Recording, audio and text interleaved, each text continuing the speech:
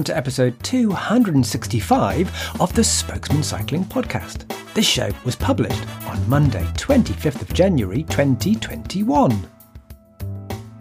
The Spokesman Cycling Roundtable Podcast is brought to you by Jensen USA, where you'll always find a great selection of products at amazing prices with unparalleled customer service. For more information, just go to jensenusa.com/thespokesman. Hey everybody, it's David from the Fredcast Cycling Podcast at www.thefredcast.com. I'm one of the hosts and producers of the Spokesman Cycling Roundtable Podcast. For show notes, links, and all sorts of other information, please visit our website at www.the-spokesmen.com. And now, here are the spokesmen. I've got a good mic, but I've yet to fully soundproof my home office. So if you listen carefully, you may be able to hear, as the white noise beneath my voice, birdsong and the distant rumble of traffic. But later, in this not quite an hour-long show, you won't be craning your neck to hear a wonderfully different smattering of extraneous audio. I'm Carlton Reid, and on this episode of the Spokesman Podcast, you're going to hear, for a wee while at least, some Italian church bells. They're the sweet, sweet background noise that comes as a package with my guest, Silva Florence, who's an American living in a small Italian town near Bologna. Joining me to quiz Silva about her solo cycle touring is show stalwart, Donna Tosi.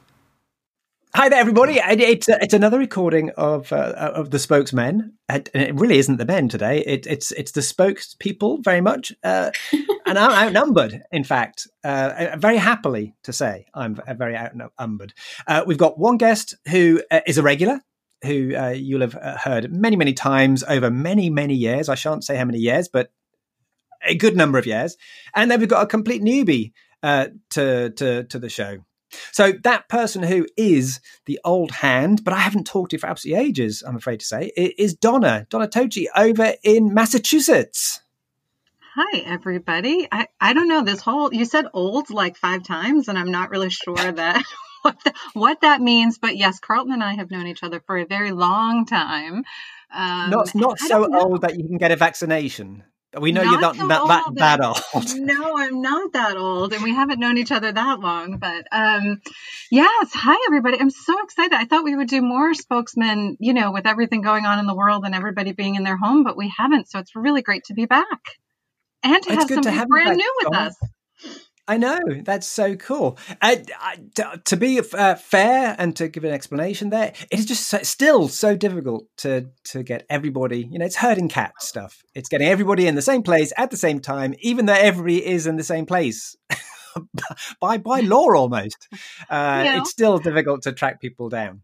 So hi there, Donna. It's good to hear you again. And the new guest who we want to bring in today, and who we are going to kind of like semi-interrogate, is Silva Florence. Now, Silva, hello. You're American, but you're not in America.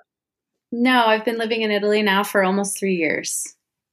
So why are you in Italy, and where are you in Italy?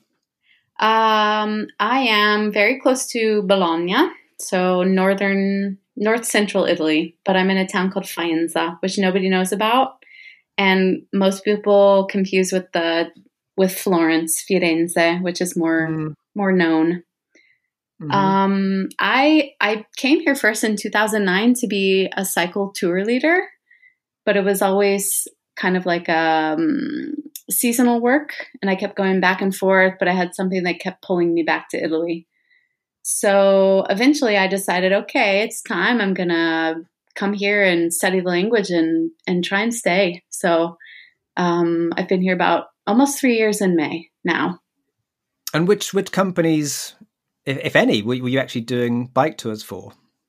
The company is called Experience Plus, and our clients are mostly Americans, Canadians, some Brits and some Australians, but largely English-speaking people. So obviously in the last year, we didn't have anything. We had no season. So yeah. But I do, like a lot of English speaking people over here in Italy, I do a lot of things. So I'm very fortunate that I've been able to still kind of make ends meet, even though I haven't had any bike touring over the last year. So we are going to be talking very much bike touring. So Silva got in touch with me and gave me her backstory, which is fascinating about the cycle touring, which we will go on to. But I'm now going to drop Donna in here and just say, drop her in it, really. Have you done any cycle touring, Donna? Have you read any cycle touring? What is your connection to cycle touring? Silva if any, is my new connection to cycle touring. Awesome. No, happy to do it. And she's in Italy, so when we can travel again, I am all on board. But I love guests. I can totally understand the pull of Italy. Obviously, my last name means that I have an Italian heritage. So I was wondering, actually. Yeah, I would like nothing better than to tour around Italy. That would be wonderful. But no, I do not have any prior cycle touring experience, but very happy to hear about it and learn about it. And let's go to Italy, Carlton. Well, let's get your Italian background. And how far back is your heritage there, Miss Tochi? My great grandfather and great grandmother both were from Italy, so not that far back, and down near Naples, in a very small town. And have you been? Do you go back? And have you been back? No, I have only been to Italy once. I am sorry to say. It was actually on a press tour for Kryptonite. So there we go with the bike. But and ended up we were in a couple of different cities, but then spent the weekend up at Lake Garda happened to be a mountain bike festival up there at the time, and went up there and hung out with some mountain bikers for the weekend. And yeah, it was beautiful. I mean, it's always been on my list to go back, and especially go back to that area. It's beautiful, for sure. So one of the theories that many people are touting, certainly in the tourism sector, is that there's going to be such an aptitude for travel after these lockdowns have finished, and that's going to be travel in all sorts of different forms, including bicycles. But certainly people are going to be wanting to get out of their four walls and travel. So Donna, is that something you're thinking about that right now? Yes, we are absolutely thinking about the first place we will go when we're done. And I think for us, it won't be Italy, unfortunately, but fortunately it will probably be Ireland, because my better half and the bigger cyclist in this family is from Ireland originally, and his family is there. So we will probably go there first. You might be racing your new president. What's that? You might be racing your new president, because he's got Irish ancestry, and he looks as though he's going to be going to Ireland pretty soon. He does. I know. I've seen that. And a cycling president. Well, yeah, yes. Cycling, but with the big controversy now is his Peloton in the White House. Yes. So, we'll see what happens. I know. Yeah. But, yeah. So where will you go, Carlton? I don't know. I mean, I have got a very, very hard cycling ride to do in the Swiss Alps in August. So touch wood, I can get out there, but not touch wood, it's going to be absolutely brutal. It's basically every tough climb in Switzerland, 280 miles or something. It's just crazy. So half of me wants to do it, and half of me doesn't want to do it, because it's a tough one. But yeah, that's kind of like what my goal is, to maybe get to Switzerland. So Silva, even though you're now living, and you have lived in Faenza near Bologna for 3 years, you've done some cycle touring, and you went across America. So when did you do that trip? So I did that trip. I started in October of 2017, and I ended in February of 2018. And that was the longest cycling trip, bike touring trip that I've done alone. But I have done other ones alone, and I've done other bike tours in other parts of the world. But that one was particularly important because it was one that I did by myself across America. You did it all by yourself? No support vehicle or anything? No, just me. Wow. Yeah, just me. Wow. Staying in what kind of accommodation at night times? So I brought a tent and I brought a stove and I brought everything. So I was very self-sufficient. I was able to stop wherever I wanted, more or less, which I did for about the first month. But then obviously because it was over the winter, even though I went from Berkeley, California to Florida. So it was very far south. But we still had a little bit of winter weather. I ran into like a blizzard in Louisiana, which was incredibly strange and not normal at all. But I ended up using the Warm Showers Network a lot. Are you guys familiar with that? No. Donna is not. Okay. I am, but you explain it. I'll tell you why I'm familiar with it in a second, Silva. Yeah, because you've bike toured too, I think I read, right, Carlton? Many, many years ago, in a previous life, when warm showers did not exist, it would have been fantastic to be able to hook up. The internet didn't exist when I was cycle touring. Bravo! Computers had only just been invented. It's like a long time ago. Hey, bike touring is bike touring, no matter how you do it. So for sure. Explain warm showers then. It's really cute. Thank you. Yeah, basically, warm showers is like, if anybody knows couch surfing.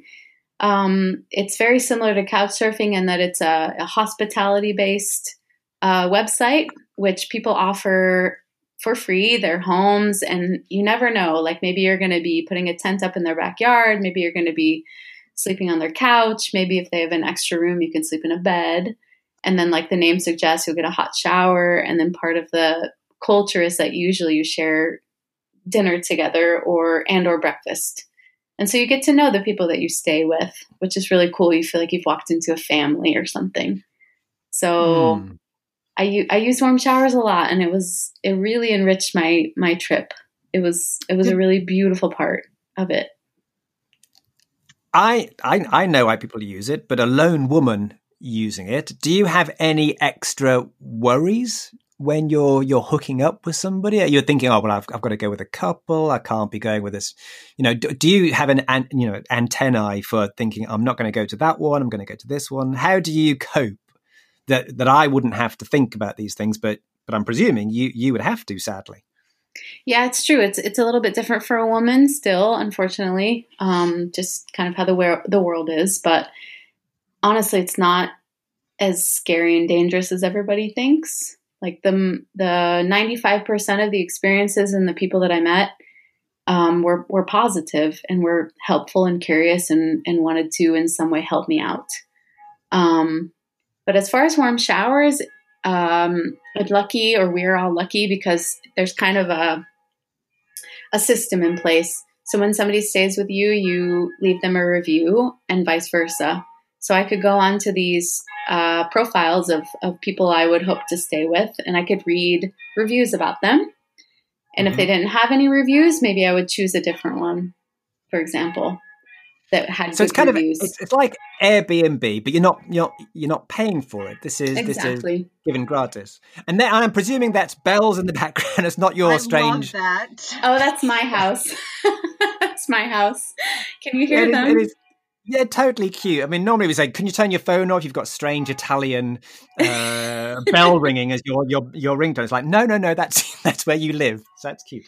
I didn't even notice because it happens like several times a day. I live like very close to a church. So it's beautiful. Yeah. It's nice. I like it too, actually. Kind of like a nice soundtrack to my life. And how often do they go off? That soundtrack to your life is how frequent?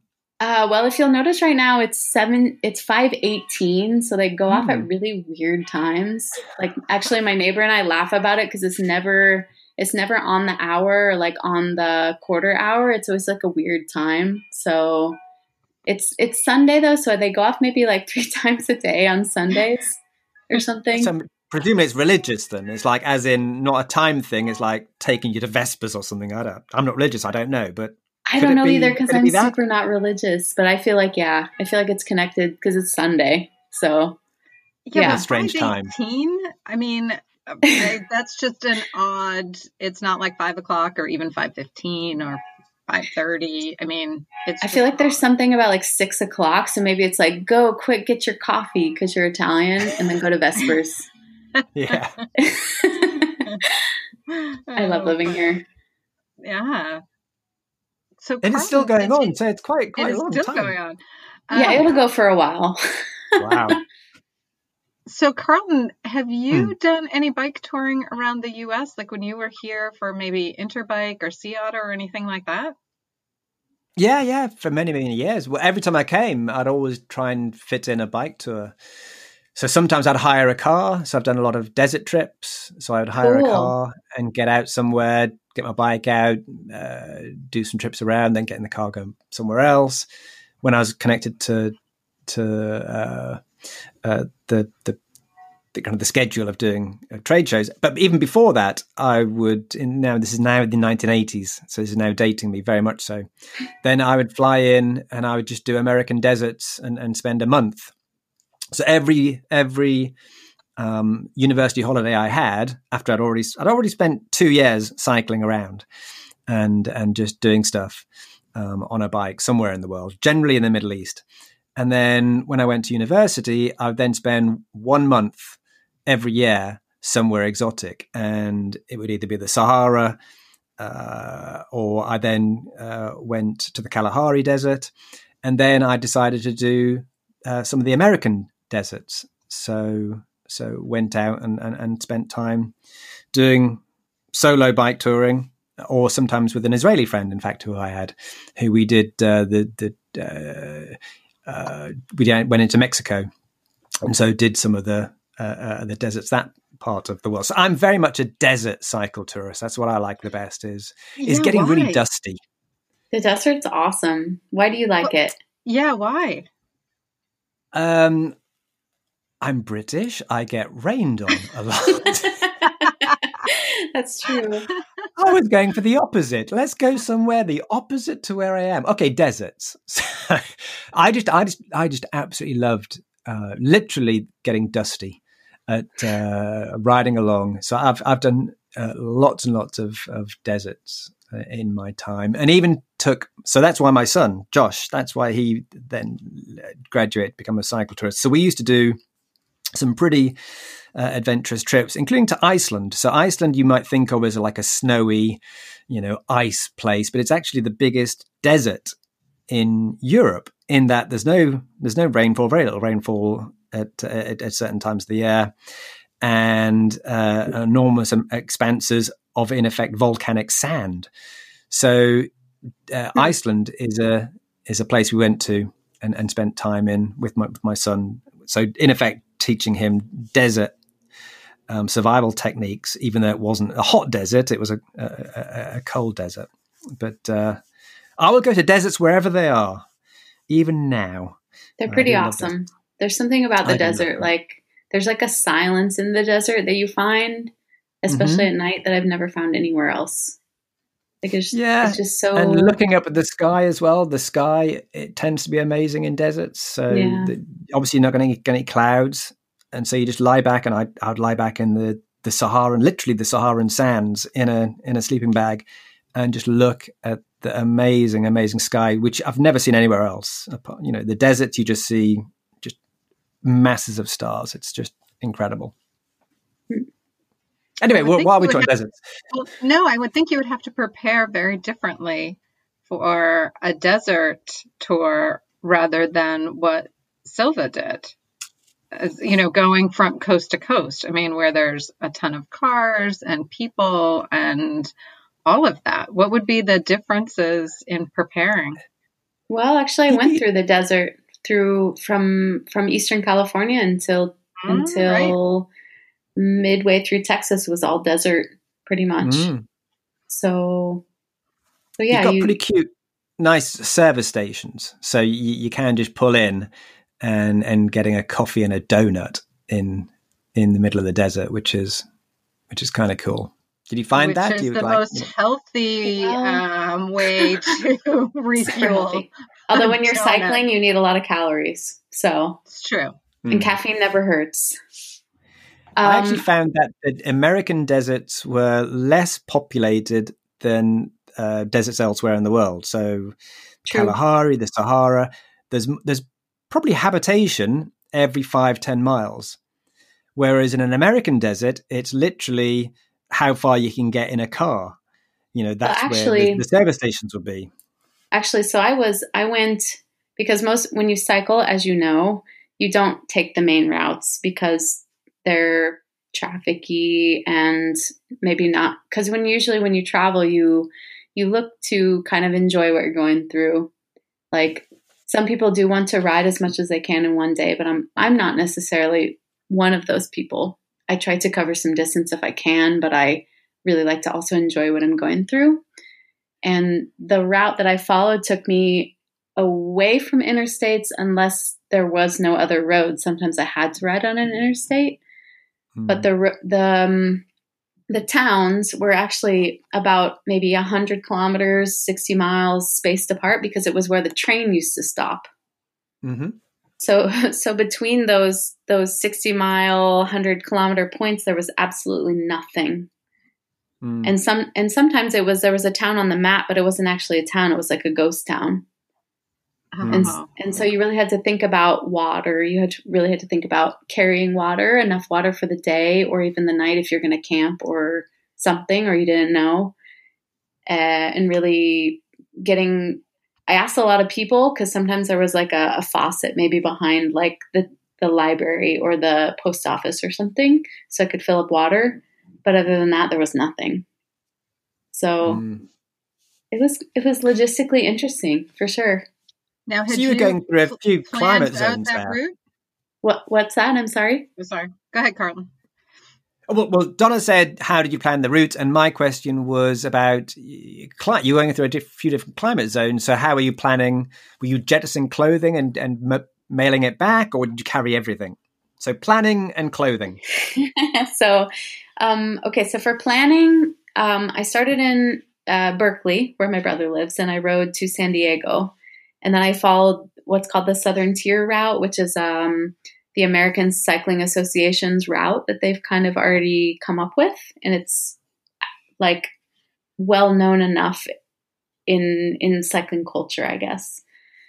So they give you the route, but they don't tell you where to stop. So you have to figure it out on your own, where you're going to stop, where you want to stay, that kind of thing.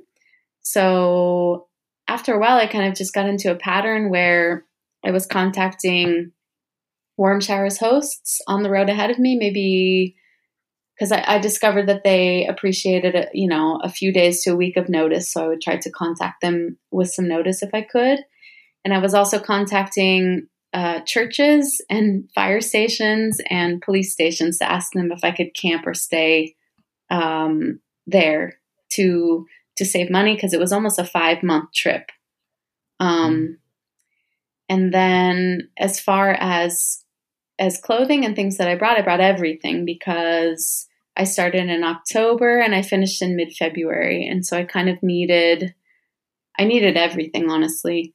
When I started in California, I was dealing with heat waves, like over 100 degrees Fahrenheit, which I think is like 35 maybe Celsius. Mm-hmm.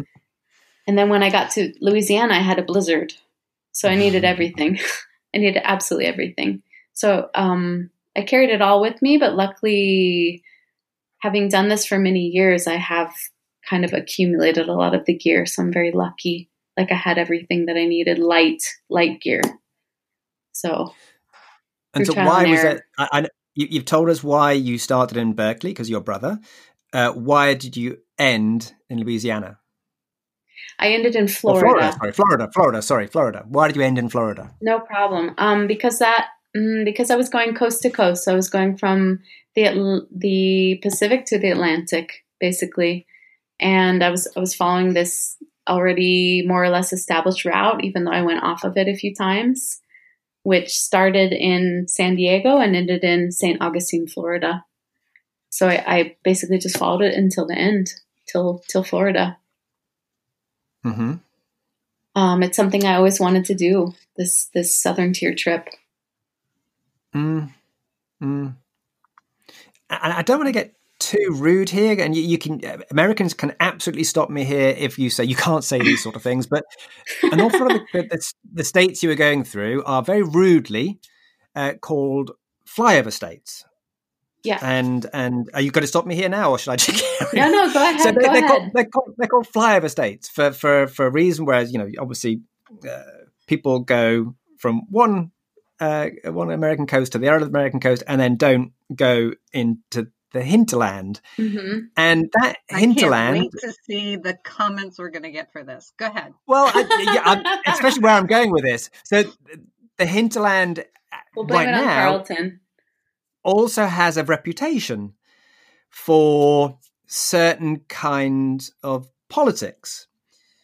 When you were going through, did you see any massive changes in politics and how you were treated?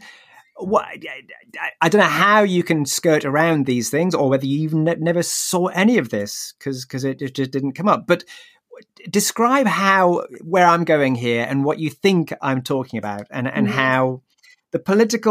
how people view politics can maybe even change how they view a stranger coming into their midst. Mm-hmm. Or cyclists. Mm-hmm. I mean, we all know that in every part of the world, there are folks that are very accommodating to cyclists, and that there are other parts that are very much not. So did you encounter any of that as well?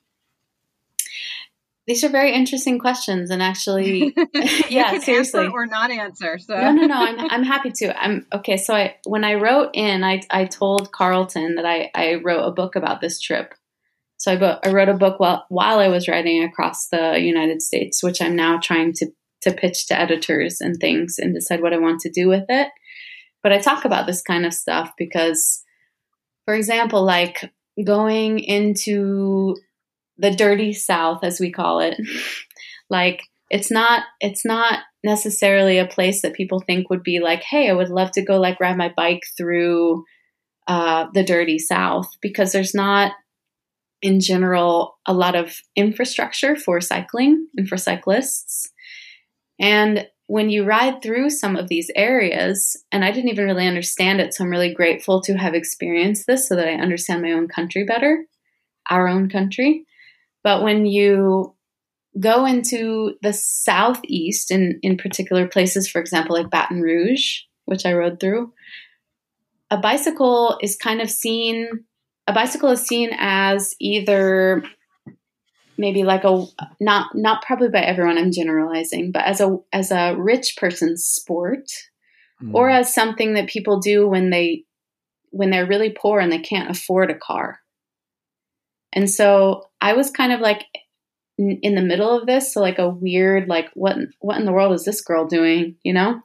So I had a lot of problems with traffic, and I had a lot of people with not giving me space, like really brushing me very close. Like a few times I was almost knocked off the road and things like that. But I think it wasn't a point of like them trying to be mean or aggressive. It was more like they just didn't understand where I fit into the scheme of things.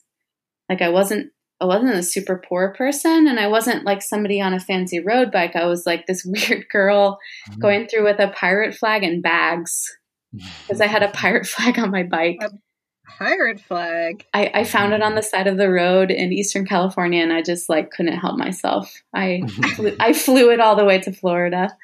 So the Kenny Chesney fans would love that. It was the pirate ship. My bike was the pirate ship. So tell me about your bike. What kind of bike are you talking about here? Well, I'm one of those weird people who likes to name everything. So her name is Penny because she's the color of like a penny, a US 1 cent. And it's a Ritchie bike, but it was like Ritchie made it for Dayhan, the brand Dayhan, but it's a Ritchie. It's a Ritchie Tournado, basically. And it's coupled, so it comes apart, and you can put it into a suitcase. Basically, it's made for this kind of stuff. Thank you, Ritchie. Yeah, is that the S&S couplings? It's that thing. Yeah. Mm-hmm. And then the brake cables come apart, and it's got its like suitcase, and I carry like a collapsible cloth bag, which I had my brother send me from Berkeley, and I had him send it to my warm shower host in St. Augustine so that I could bring it to a bag shop and have them help me put it into a bag. But you've got to like take a cardboard box apart and make a sort of an internal frame for the box. It's a bit involved, but you can do it. And then are you old school with like panniers? Do you have a trailer, or are you like new school in that it's bike packing? I'm a little bit half and half, I guess, because I've done bike packing. And so I've got what's called a sweet roll, which I absolutely love for my handlebars, where I put my tent and my fuel and a couple other things. And then I have panniers on the back. And I often also use a front rack with panniers, but it had broken right before the trip and I didn't have time to buy a new one and get it all figured out. So I guess I'm like middle school. Mm-hmm. I'm Best old of both new. worlds. Yeah. Yeah. Whatever works, really. And is that bike, the collapsible bike, something you're still riding? Is that your go-to bike?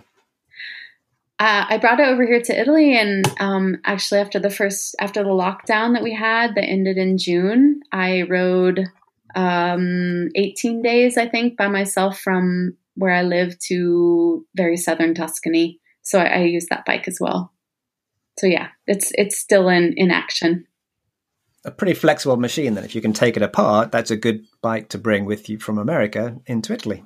Exactly. Yeah, exactly. So it's very much in use. I have 4 bikes, if I'm going to be honest. So with you there now, or just in life in general? With me now. I have 4 bicycles. A good bike person has more than one. Brava, as I would say. Yes. So I have a question, Silva. So you did this all by yourself, which is amazing and awesome. Thank you.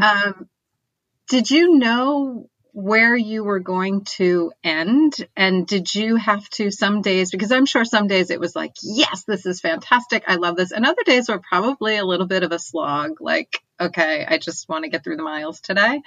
Did you use any visualization to like, I know exactly where I'm going to end? Or did you not know where you were going to end? You just knew you were going to end on the coast of Florida?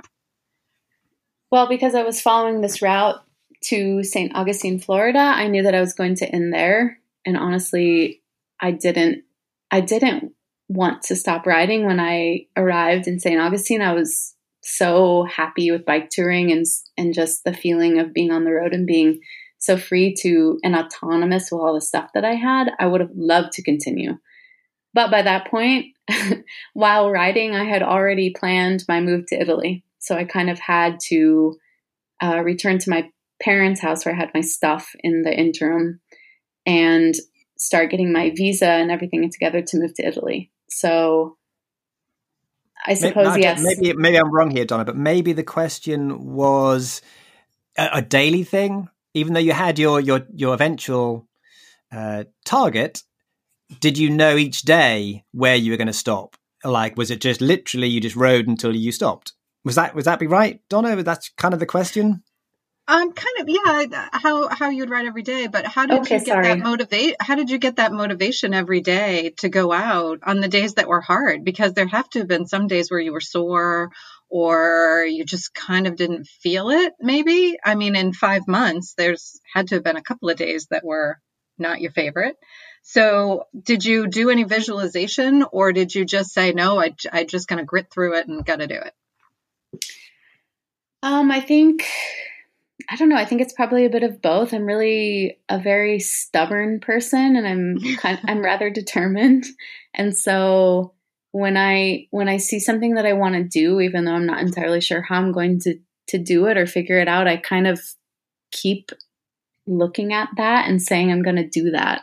And so there were definitely some days that were really rough. Like I had a lot of, I mean, as any long bike tour, anybody that ever goes on a long bike tour, there's all sorts of things that happen to you. I had bike problems. I had blizzards, landslides, heat waves, knee problems, like everything imaginable, which is kind of normal. And but for me, it actually became kind of a joy to problem solve and to say, okay, I've got this problem, but how am I going to figure it out? And then like not seeing it more as a problem, more as like a fun challenge or something. And definitely there were some days where I was like, what am I doing? This is so stupid. But then the next day would be completely different. Or I would meet somebody that would just pick my spirits up in like a second. It was, I don't know, bike touring is one of those things that it's like incredibly hard, but it's also really rewarding. And so by the time you get to the end, you look at the whole thing as being something more rewarding than it was punishing or hard.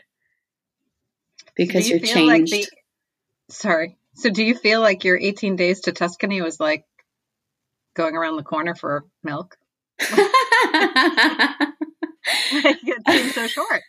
I mean, actually, at the end of that too, I didn't want to stop either, but I had some bureaucratic stuff. I had to come back and go to the Questura, which is like the police that deals with immigration. So, but my friends were laughing at me because I could have just gone the easy way, and I could have like not climbed like 1,000 meters a day, but I chose a route in which I really pushed myself and climbed a lot. So I made it not necessarily very easy for myself, but it was incredible. Oh, so you and Carlton with the mountains. Good. Carlton, you like to climb too? Yeah, that's my favorite. I'm sad to say it. My favorite is climbing. Me too. Including with bags on. So yeah, it's nice to go up in a nice, incredibly light road bike, but it's also really nice to go up with really heavy bags, and then for people to be cheering you and cars to be stopping and that kind of stuff. So that's also cool. So now, so where? Sorry, no, go Donna, go. No, go. You go first. I might have missed it, Carlton. How long is your event in this summer in Switzerland? Well, that's a one-day thing. So that's 280 miles in a day over every single mountain. So that's why I was going, it's you nuts. It's a tough one. Wow. Cool. It's the Tour de Station. You go over every Swiss ski resort, in effect, in the summer. And it's an Everesting thing as well. So it's new for this year. So you're definitely doing the height of Everest in your day of punishing climbs. So they've extended the distance of an already brutal course. And how dare the tourist board invite me across for such a punishment? How are you training for that? Wow. Yeah, I'm not. That'll start soon. But how will you train for it? I'll do hills. I can get out and do some hills. Do you have some good hills where you live? Yeah, it's okay. I can do some elevation, but it's so tough to do a trip like this because it's just hill after hill after. But on the plus side, you've also got downhills, plenty of downhills. So it's not the whole way. So my question, Silva, was going to be: you've talked about where you've been, and you haven't talked about every one of your places you've been to. But one of the things we started talking about right at the beginning was all about our dreams about lockdown. So have you got dreams about cycle touring, so independent cycle tours coming up? Have you got stuff planned? Planned, no, because it's just really difficult here. Like, I don't know how the lockdown stuff is where you guys are, but here we have just kind of a seemingly never-ending series of regulations that right now, where I live in Emilia-Romagna, is in what's called the orange zone. So we have kind of tiers of yellow, orange, and red, and we're in orange, which signifies that we can't leave our towns. And we have a curfew, which we've had since the beginning of November at 10 p.m. and a lot of different other things, bars and restaurants closed, blah, blah, blah. So it's very difficult to actually plan something because we don't know when it's going to end. But, like those of us that travel and that love this kind of stuff, we're always dreaming, and we always have like 4 trips in mind. So what I would really like is to ride from here to Spain. because I've got some friends there and I've never been to Spain.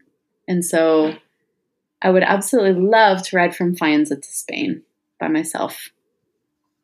Ooh. Mm-hmm.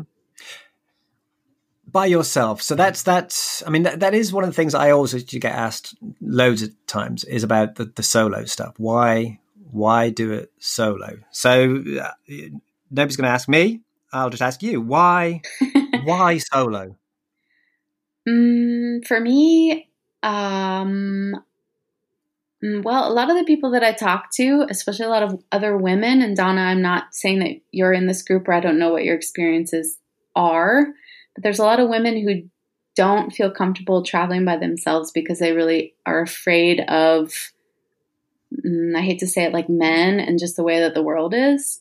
But I guess I don't necessarily see that for myself as a barrier because I trust and expect that like good things will come my way, and they always do. And I'm very aware. I'm not going to be naive. And if I feel something weird, I'm not going to go to that person's house, or I'm not even going to necessarily talk to that person. But I love to travel by myself because I feel like it really opens people's doors. It opens people's minds, and it opens people's hearts. Like you meet a lot of really cool people.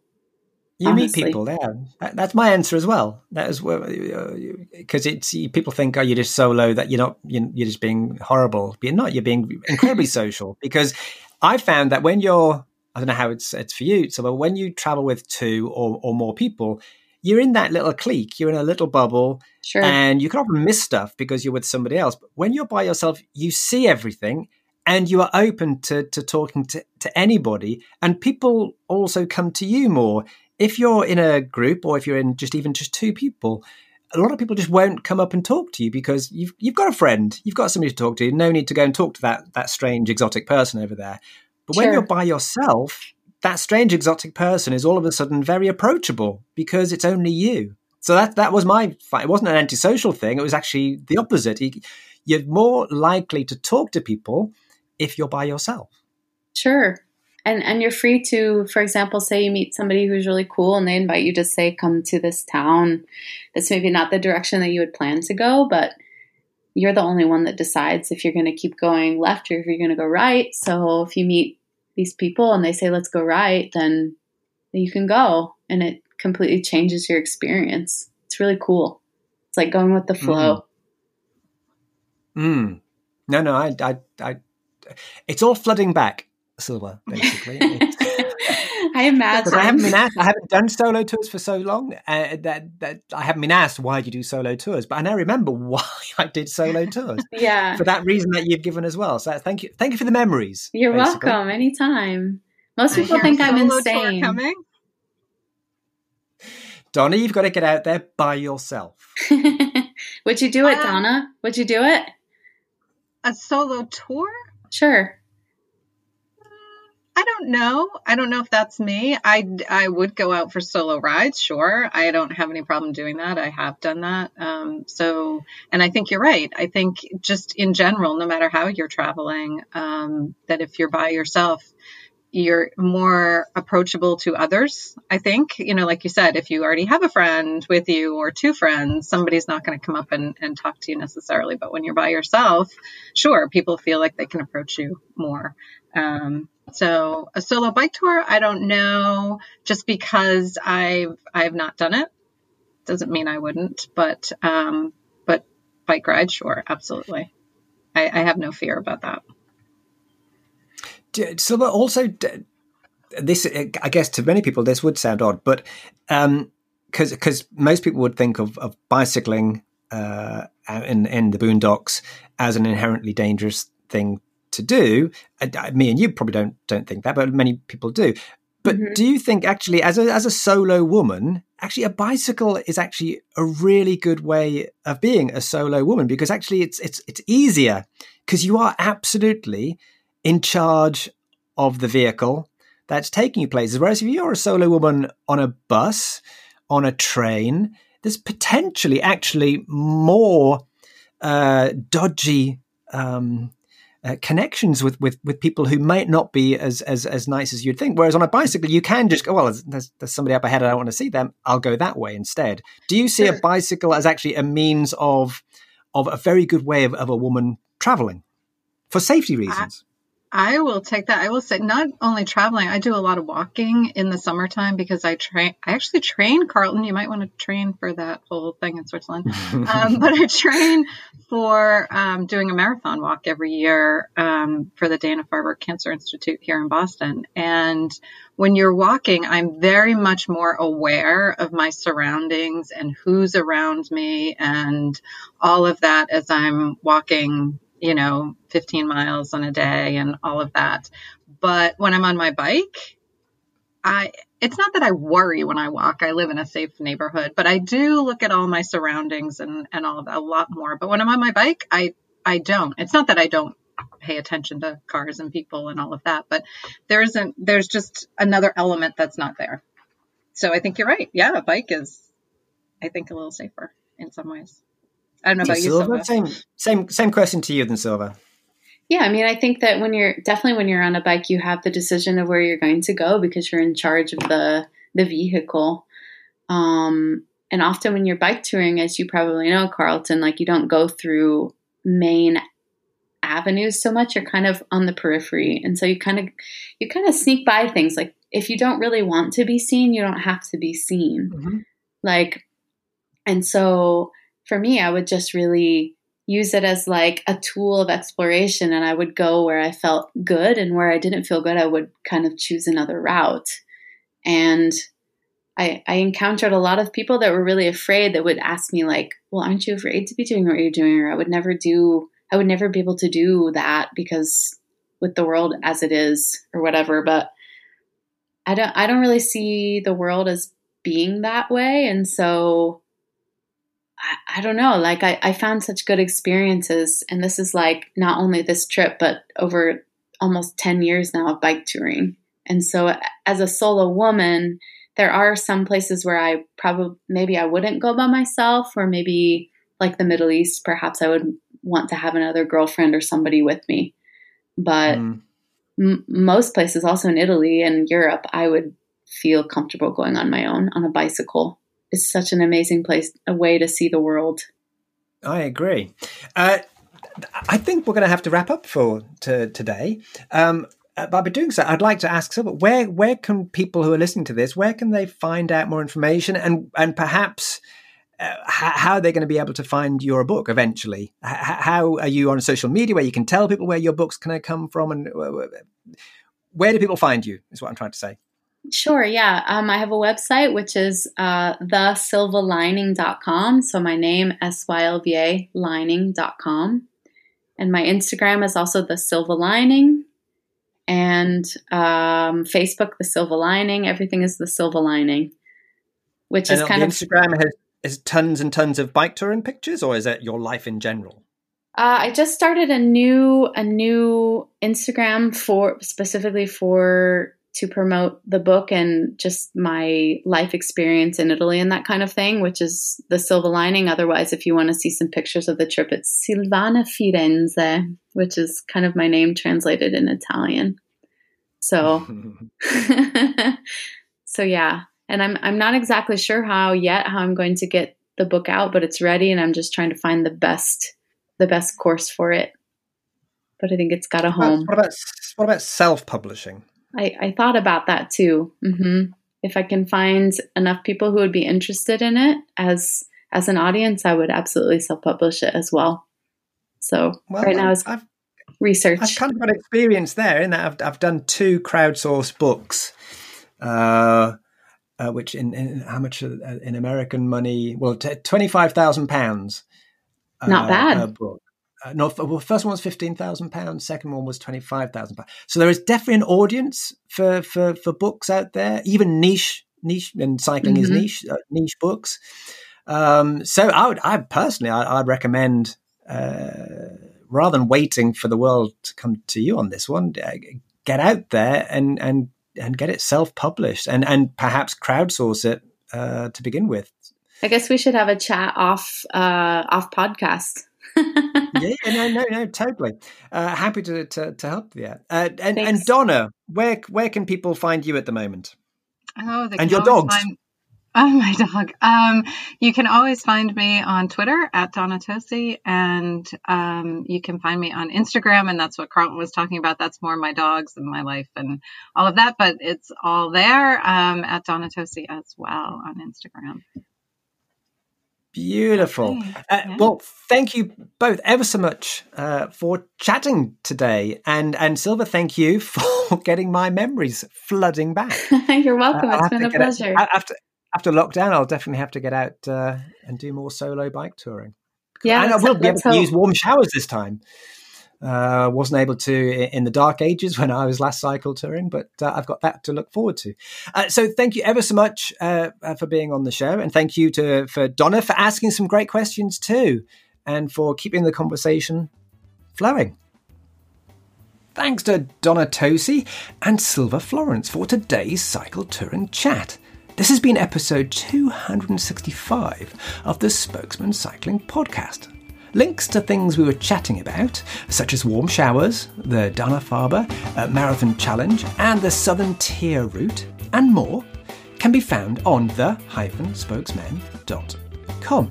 I've also provided a link to the Tour de Station. I just looked. It's not 280 miles, thankfully. It's actually 242 kilometres.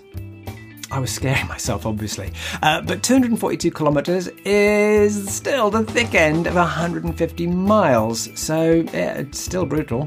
And still with 8,848 metres of ascent, that's still the height of Everest. No doubt I'll do a podcast on it. Very huffy, puffy podcast. Anyway, tomorrow I'll be talking with mountain bike legend Gary Fisher. And then the following day, I've booked in with The Guardian's political editor, Peter Walker. Both have got great books out, which I've now got to read. And those shows will be out in a wee while. But meanwhile, get out there and ride.